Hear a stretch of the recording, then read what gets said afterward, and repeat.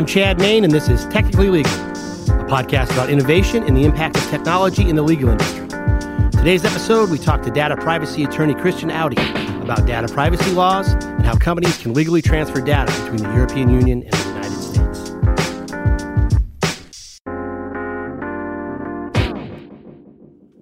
Christian Auty is today's guest, and he's a repeat offender of the Technically Legal podcast. He's a good buddy of mine, and he's a data privacy attorney that practiced with the law firm of Bryan Cave. I asked Christian to come back on the show to talk about a recent legal opinion from the European Court of Justice that's affectionately referred to in the legal and data privacy community as Schrems 2. The European Union has a few laws prohibiting the transfer of certain data over to the United States unless it's adequately protected. That was what was at issue in Schrems 2. We're obviously going to get in a lot more detail about the opinion, but in a nutshell, Schrems invalidated certain types of data transfers between the EU and the U.S. because the EU court didn't believe that laws in the United States adequately protected the privacy of people's data. Specifically, the Schrems 2 decision invalidated something called the Privacy Shield Framework. This is a certification program created by the U.S. and European governments that permitted companies to transfer data between the EU and the U.S. if the companies became certified under the program. To be certified under the Privacy Shield Framework, companies had to do things like have a privacy policy that granted customers certain rights to access their data. The privacy policies also had to have dispute resolution mechanisms if there were issues over that data. And also, the companies also had to ensure that they were observing certain levels of data security measures. Full disclosure, I was personally motivated to get Christian back on the podcast to talk about Schrems 2. Some of the customers at my company, Percipient, have offices in the EU. After the Schrems 2 opinion came down, I wanted to make sure that we had all our ducks in a row and all our contracts with our customers were still good. So I hopped on the internet to do a little research, and I couldn't really find any practical advice. I found a lot of theoretical discussions and a lot of pontification, but no real helpful tips. So that's something I wanted to try to solve today by getting Christian on the podcast. So you are to Technically Legal podcast what Alec Baldwin is to SNL. You were officially on the most times. Wow. Third time. I do not know what to say. Yeah. I can't believe that Alec Baldwin has been on the most times for SNL. I looked. I think it's 17, and the next closest was 14. Interesting. Yeah. Well, this is just 3. I mean, it's going to take me a long time to get to 17, brother. I mean, you know. I have a hunch that Technically Legal podcast will not be here 17. I think it'll be here. I think it's going to go down in the annals. I'm going to be like, this is going to be like the early years, right? This is like the early Joe Rogan right now. Like a 78 record or something? That's right. That's right. A classic. A classic. I'm going to be the answer to a Jeopardy question. I wish it was like Joe Rogan. I'd take $100 million. That sounds good. Yeah.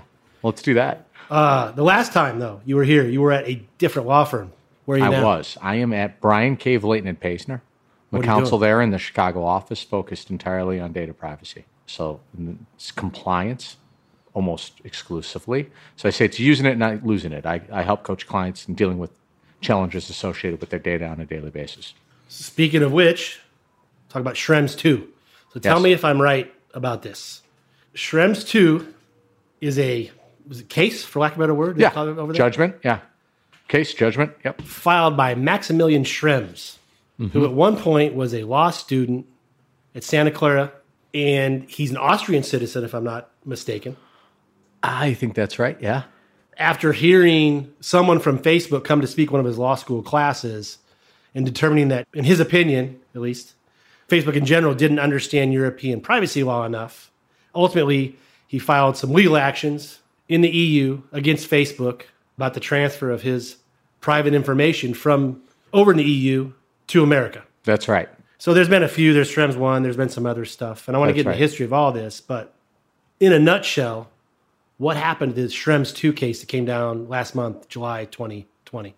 So in a nutshell, what Schrems 2 says and what the European Court of Justice said is that one of the mechanisms for getting data from the EU to specifically the United States, that mechanism being Privacy Shield, is invalid, effective immediately. That was the big headline from Schrems 2.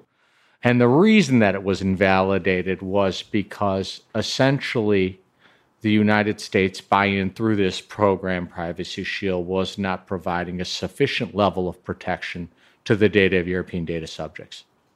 But it wasn't within the Privacy Shield itself. It was because of some other stuff going on in America, namely cooperation with the NSA and giving the NSA access to American data, right? Yeah, that was the big problem, right? Is they said that the fact that basically the ombudsman that's appointed under Privacy Shield did not have sufficient power, was not able to effectively and meaningfully protect the data from, let's just say, like the intelligence apparatus of the United States. And because of that, the whole program had to be invalidated.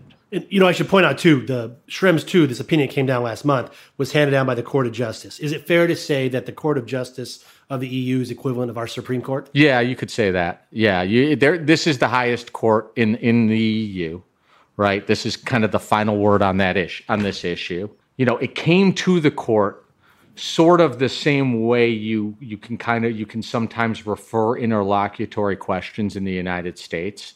Sometimes, for example, a federal district court will refer a question regarding state law to a state Supreme Court.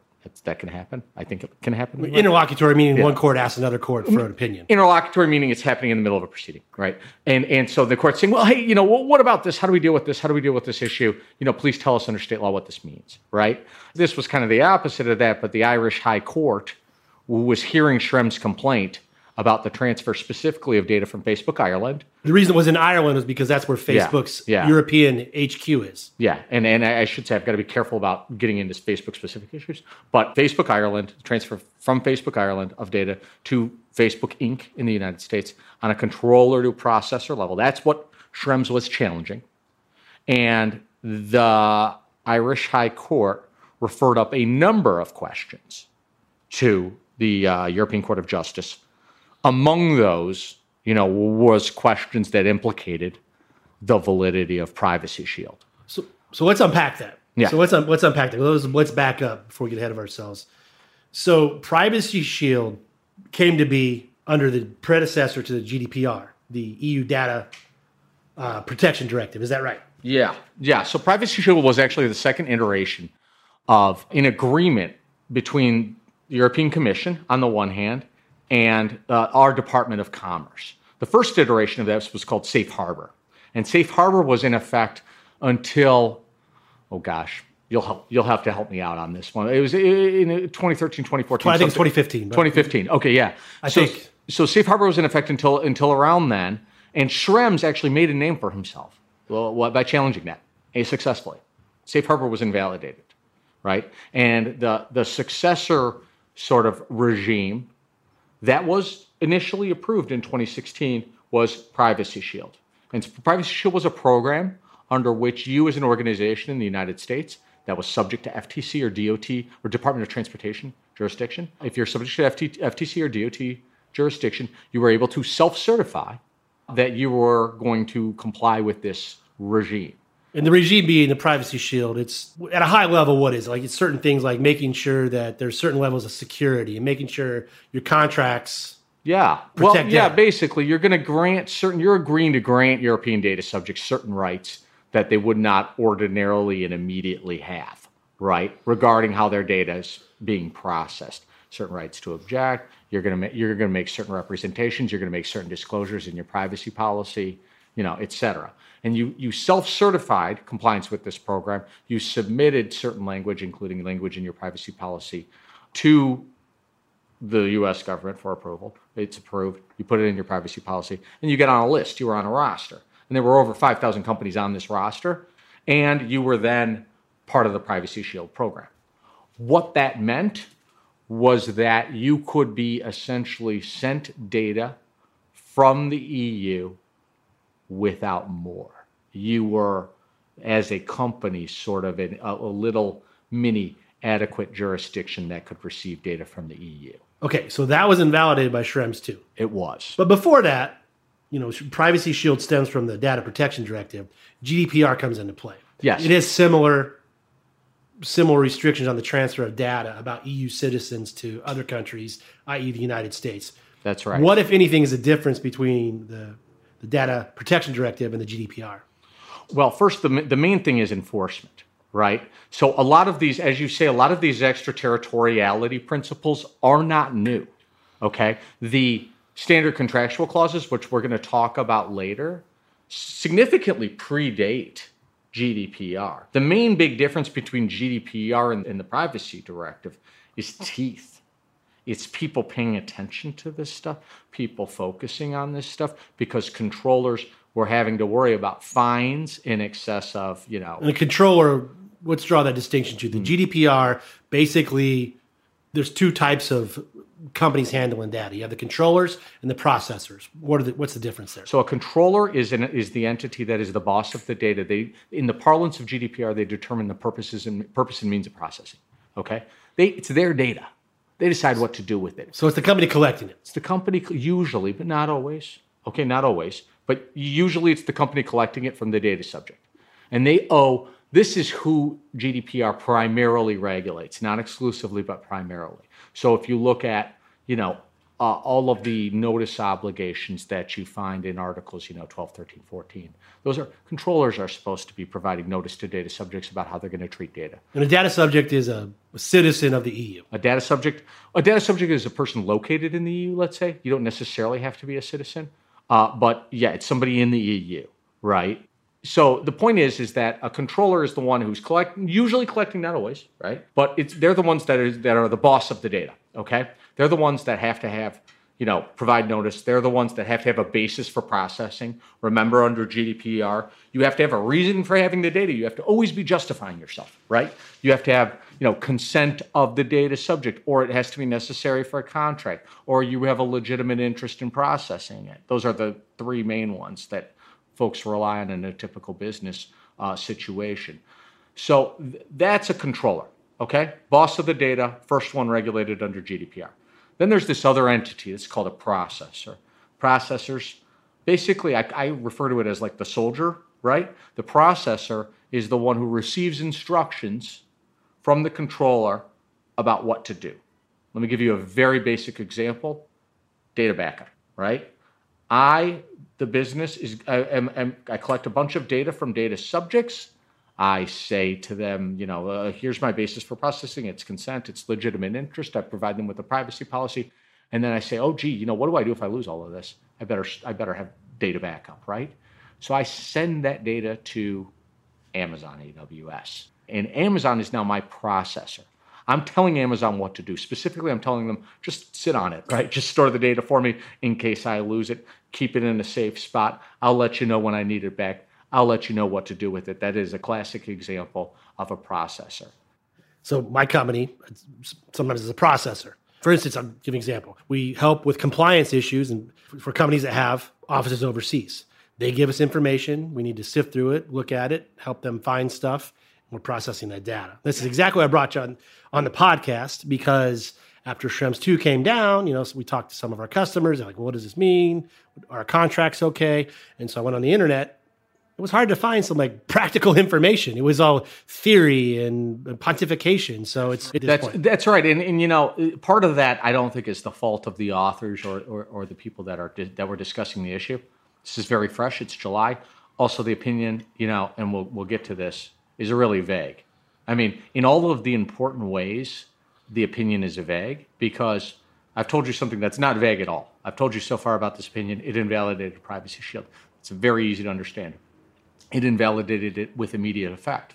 That's even easier to understand, right? It means this is no good anymore, okay? But the next question, the obvious question is, all right, well, what do we do about that?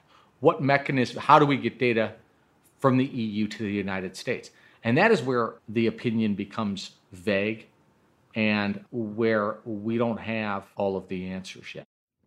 We're going to step away from our conversation with Christian for just a couple minutes. When we come back, Christian's going to tell us how companies can get their data between the EU and US without breaking the law.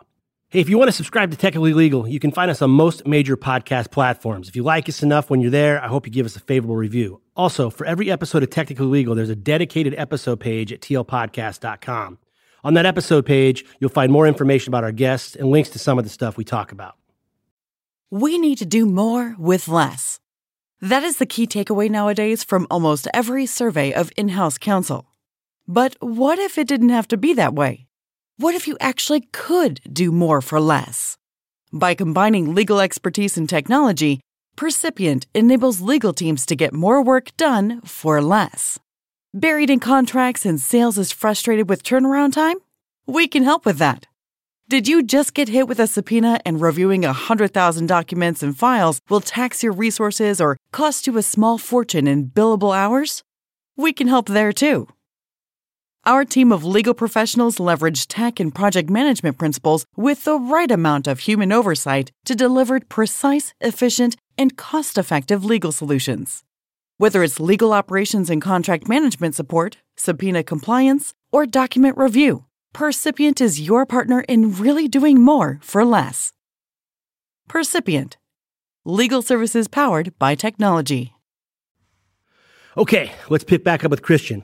Christian's about to discuss what companies can do in the post-Schrems 2 world to get their data across the Atlantic over to the U.S., and how one of those ways is through the use of something called standard contractual clauses.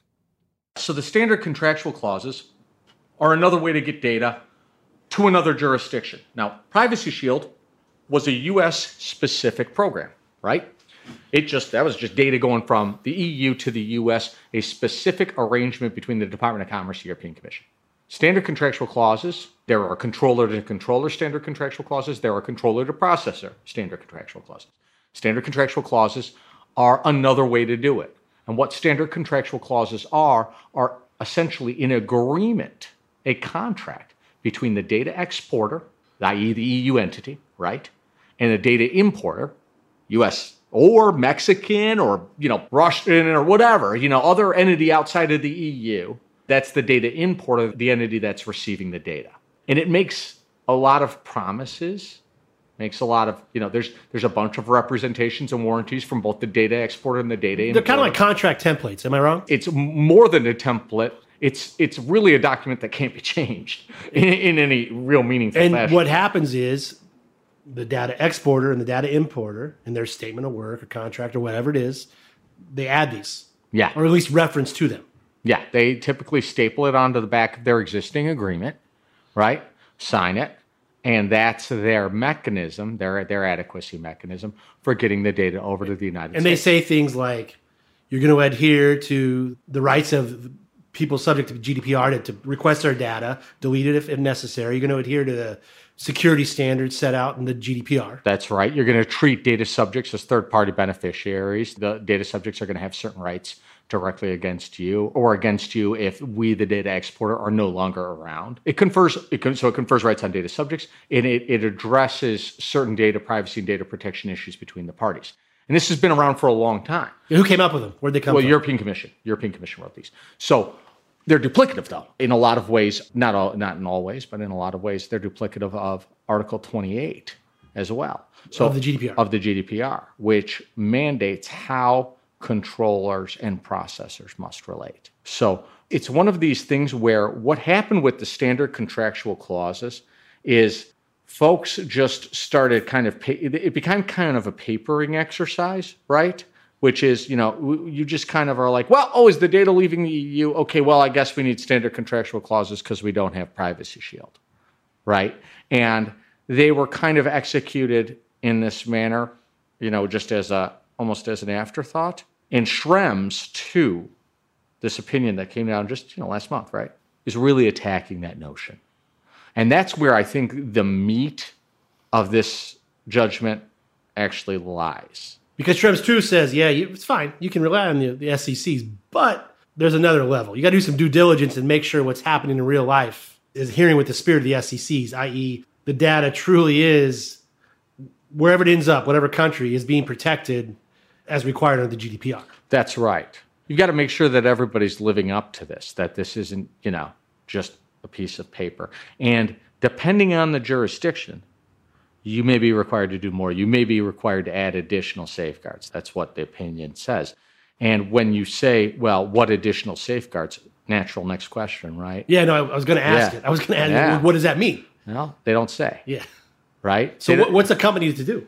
What does that mean, do your due diligence? What do you do? Well, so first of all, what you have to do as a controller and what you have to do as a processor or as a recipient, an importer, are a little bit different, but you both have the same end goal. This is the case with a lot of contracting and data privacy. Both parties want to get there. Both parties need to get there. And it's just a question of how to get there. So it depends, again, on your jurisdiction. The real answer is I don't know. And so I want to caveat what I'm about to say with the, by just telling you that this is speculation. Right. Okay. This is where the opinion's vague. This is where I think it's problematic because it's so vague. You can invalidate Privacy Shield with immediate effect, but you have to know that that's going to affect a lot of people, a lot of companies, a lot of data flows. And to just say, well, you need additional safeguards, you might need them, and leave it until later to determine that, frankly, it forces the situation where we are in right now, which is to say we are speculating what additional safeguards may be necessary. Okay, so let me speculate. The chief problem that the European Court of Justice had with the United States, they're concerned about things being overbroad, they're concerned about the absence of judicial recourse, and they're concerned about how the absence of those, the perceived absence, let's just say, of those rights squares with not only GDPR, but the European Charter on Human Rights. That's what they're concerned about. So one of the things that we are looking at internally is, well, would it make sense to require of data importers, the U.S. entities now, to have something like a law enforcement policy? And this law enforcement policy is going to say several things. It's going to say we attempt to narrow warrants and subpoenas. We attempt to make sure that only strictly necessary data is disclosed. We endeavor to notify the data exporter, typically the controller, right, whenever feasible regarding this information. Maybe even disclose whether we've received any of these, the FISA 702 or other investigations or warrants or a request for information. How is that different from what's built into a lot of confidentiality clauses in contracts anyways? The rote clause is, hey, we're going to let you know. We're not going to turn over your data or your information. Mm-hmm. If we get a subpoena, we're going to let you know. Yeah. We're going to fight it to the extent we can. Yeah, well, the problem is that frequently you can't do that, right? The National Security Agency or the FBI shows up and they want to look at something. They will typically require that you not disclose the fact that this has occurred. I mean, the notification obligation is also in the standard contractual clauses. The problem here is one of two very different regimes colliding. We have on the one hand the legitimate requirements of our intelligence apparatus, the legitimate requirements of law enforcement, right? That's one thing. And then we have, on the other hand, two parties contracting. You can say, well, I have a contractual obligation to notify a controller when somebody accesses their data, but if the NSA comes in and says, don't do that, well, plus, what's the recourse? I mean, you sued for breach of contract? The cat's out of the bag, right? It's a tough situation. And so there's a lot of speculation regarding, well, how much can standard contractual clauses do in this regard? I think that there has to be a solution for moving data from the EU to the US. And I think that solution almost certainly is going to have to involve either a Privacy Shield 3, which, by the way, it's been announced yesterday, I think it was announced yesterday, is already in negotiation, or some type of souped up standard contractual clause arrangement that will pass muster under Schrems 2. The BCRs, binding corporate rules. Binding corporate rules. What are those? And are they an alternative to SCCs? They are an alternative to SCCs in the sense that you can get data from the EU to the U.S., at least on an intra-group level. But what are they? So binding corporate rules are essentially rules of the road that you execute as a company, right? Internal to you. Internal to you. But here's the hard part. It takes 2 years to get them, basically. You got to get them approved. You got to get them approved. And it's an invasive process. If you go for binding corporate rules, you are effectively opening your house, right, to the supervisory authority and on their schedule. And so that is not an immediate solution to anything. There were folks that went out and got binding corporate rules early on. It was a little bit of a different process early on, right? And they're still in effect today. But it is not, frankly, something that I would recommend, except under very particular circumstances. And who approves those? Supervisory authorities. Which are the regulators. So there's a supervisory authority in every country, and sometimes there's more than one. So the supervisory authority in England, for example, is the ICO, Information Commissioner's Office. The supervisory authority is the CNIL in France. There's one, right? I don't know what CNIL stands for. Something French. But there's one for each, basically. I don't know if it's canon or county or what. There's one for each region in Germany. Like there's multiple. So there's basically one or more than one for every country that is a participant in the EU, as participant in GDPR. And they're basically the ones that regulate. They're the ones that regulate and enforce the law. We talked about the differences. but really philosophical differences between the EU as far as data protection and the United States. Yeah.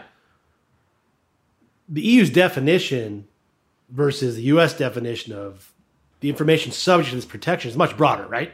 Yeah, it depends on the regime you're talking about, right? Let's talk about EU, GDPR. So I'm talking about GDPR is personal data is anything that might relate back to an individual, essentially. So if I see your email address. Your email address is personal information, personal data 100%, right? The difference is that the United States does not have one data privacy regime right now. We've got a smattering, like a Pollock painting that touches certain parts of the canvas and doesn't touch others, right? So if you're talking about California residents, the definition under CCPA, the California Data Privacy Law, personal information, is a very, very similar to personal data under GDPR, modeled after it, in fact, and intends to be just as broad. But of course, that's just California residents. And then you've got a different definition under GLB, under the Gramm-Leach-Bliley Act. You've got a different definition under HIPAA, and that HIPAA's the medical data privacy law, right? And these are like little pieces of a jigsaw puzzle that fill in certain parts, apply to certain data sets, but they don't apply everywhere. Right? GDPR, the idea of GDPR is to create a digital single market where there is one rule of law that applies to all the data in the market, all the personal data in the market. That was the goal, right? And that's what it does. So on the one hand, you've got kind of a monolithic approach to data privacy, that is very protectionist of the data subject from a policy standpoint. And on the other hand, in the United States, what you have is really a federated approach that doesn't, it's a mishmash, right? It doesn't reach all of the data sets, and it's not comprehensive. That'll probably change, though. I mean, there's going to be a federal standard at some point. Yeah, I mean, I would have bet there would have been one by now with you if you asked me 2 years ago, and I would have been wrong. I think that there will be a federal standard. Doesn't Schrems 2 maybe expedite that process? Look, if the United States wanted to be an adequate jurisdiction for the EU, wanted to essentially say to the EU, all right, we're going to play your game. We're going to do the things that you want us to do in order to get the free flow of data to the United States. It could do that. It could copy and paste GDPR, right? And become, and say, okay, we're going to apply the same rules, get an adequacy decision under Article 45 of GDPR, meaning the European Commission says, yeah, this is just acceptable. So you would say the United States government would put language together, send it over to the EU, and they would give it its blessing. Yeah, that's and a lot of countries have tried to do this. A lot of countries have tried to become adequate jurisdictions. Japan has succeeded. Adequate jurisdiction meaning if the EU under GDPR believes in adequate jurisdiction, data transfer between these two countries is okay. Free flowing. It's free flowing because the policies are aligned, because there's similar protections. The thing is, though, that GDPR is very protectionist of data, and that may not be the policy that we want to execute on. What we've had this opportunity for 2 years, we haven't done it, right? GDPR has been around since 2018. We haven't done it. We haven't done it because it's probably not going to be the way that we're going to go. That's not to say that we don't have a federal privacy law. It's just to say we're not going to have the same federal privacy law, and that's what GDPR at least seemingly is requiring right now.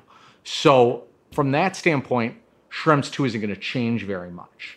I think what Schrems 2 announces is something a little bit different. What Schrems 2 is about, if you want to look at it from a global perspective, is it signifies a retrenching, a pulling back from the globalization of data flow, right?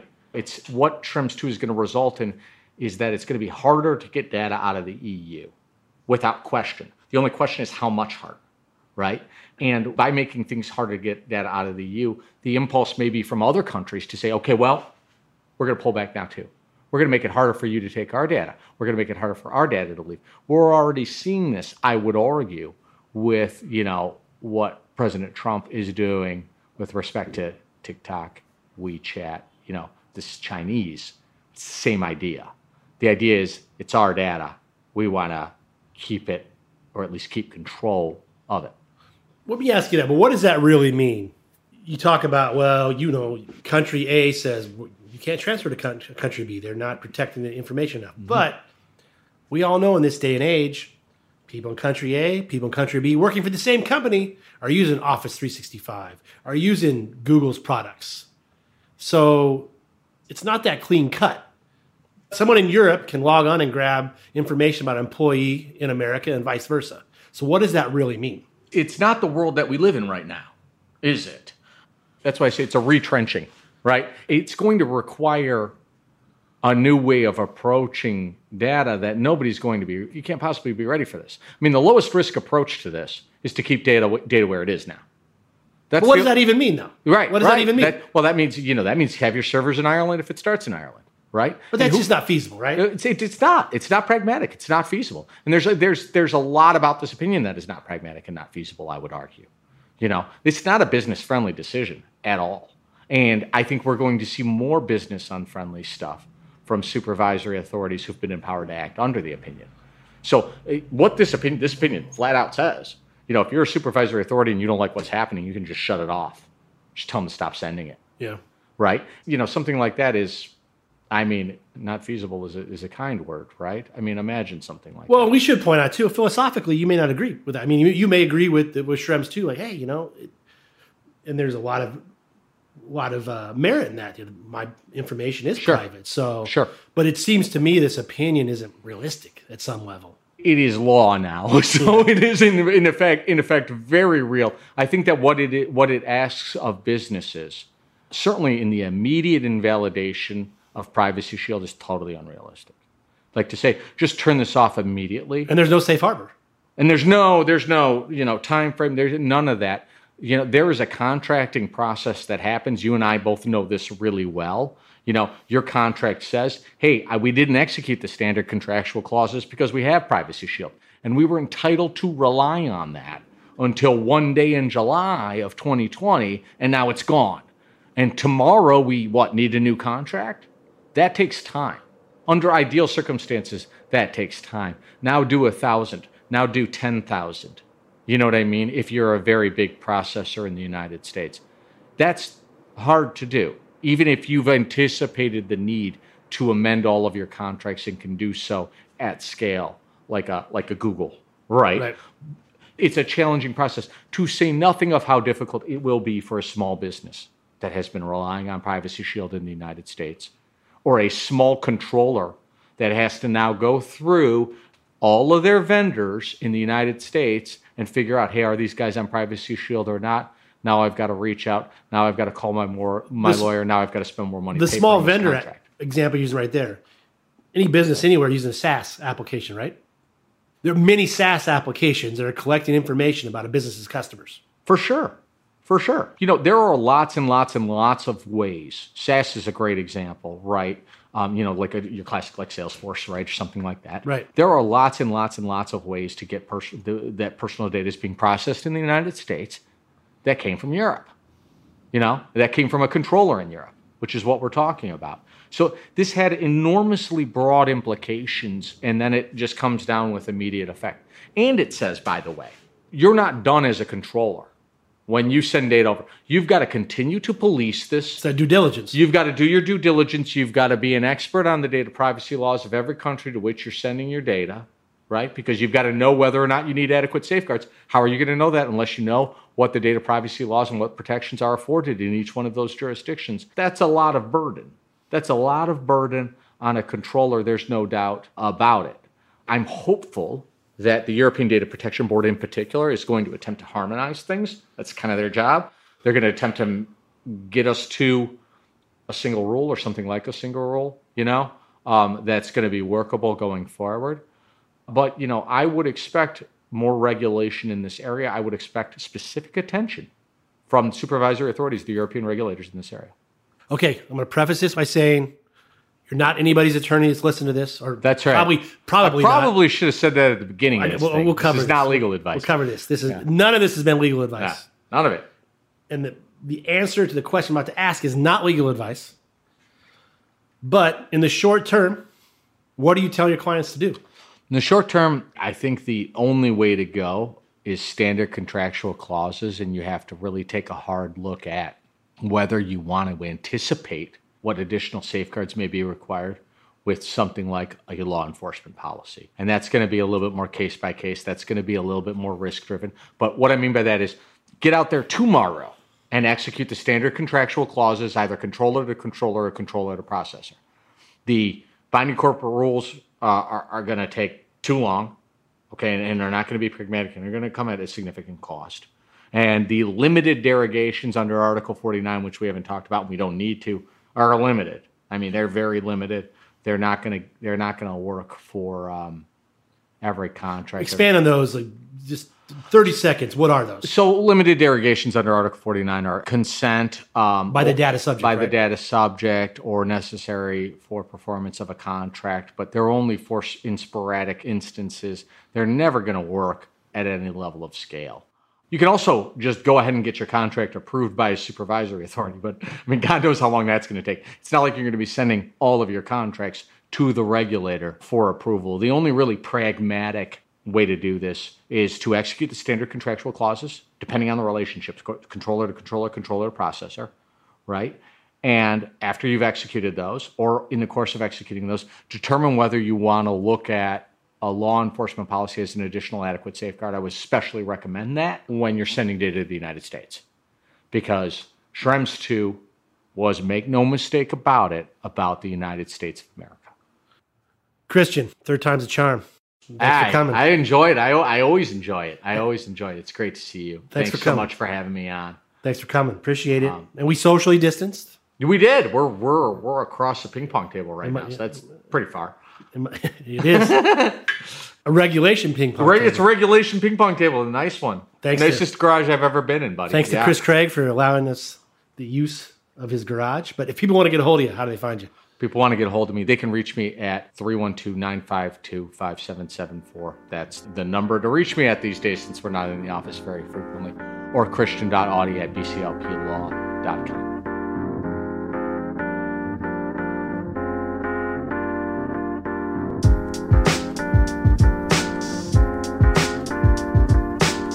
So that's all we have for today. I appreciate you listening. If you want to get a hold of me, you can find me on LinkedIn or email me at cmain@percipient.co. That's CMAIN@percipient.co. If you want to subscribe, you can find us on most major podcast platforms. If you like us enough, I hope you give us a favorable review. Until next time, this has been Technically Legal. Stay safe out there.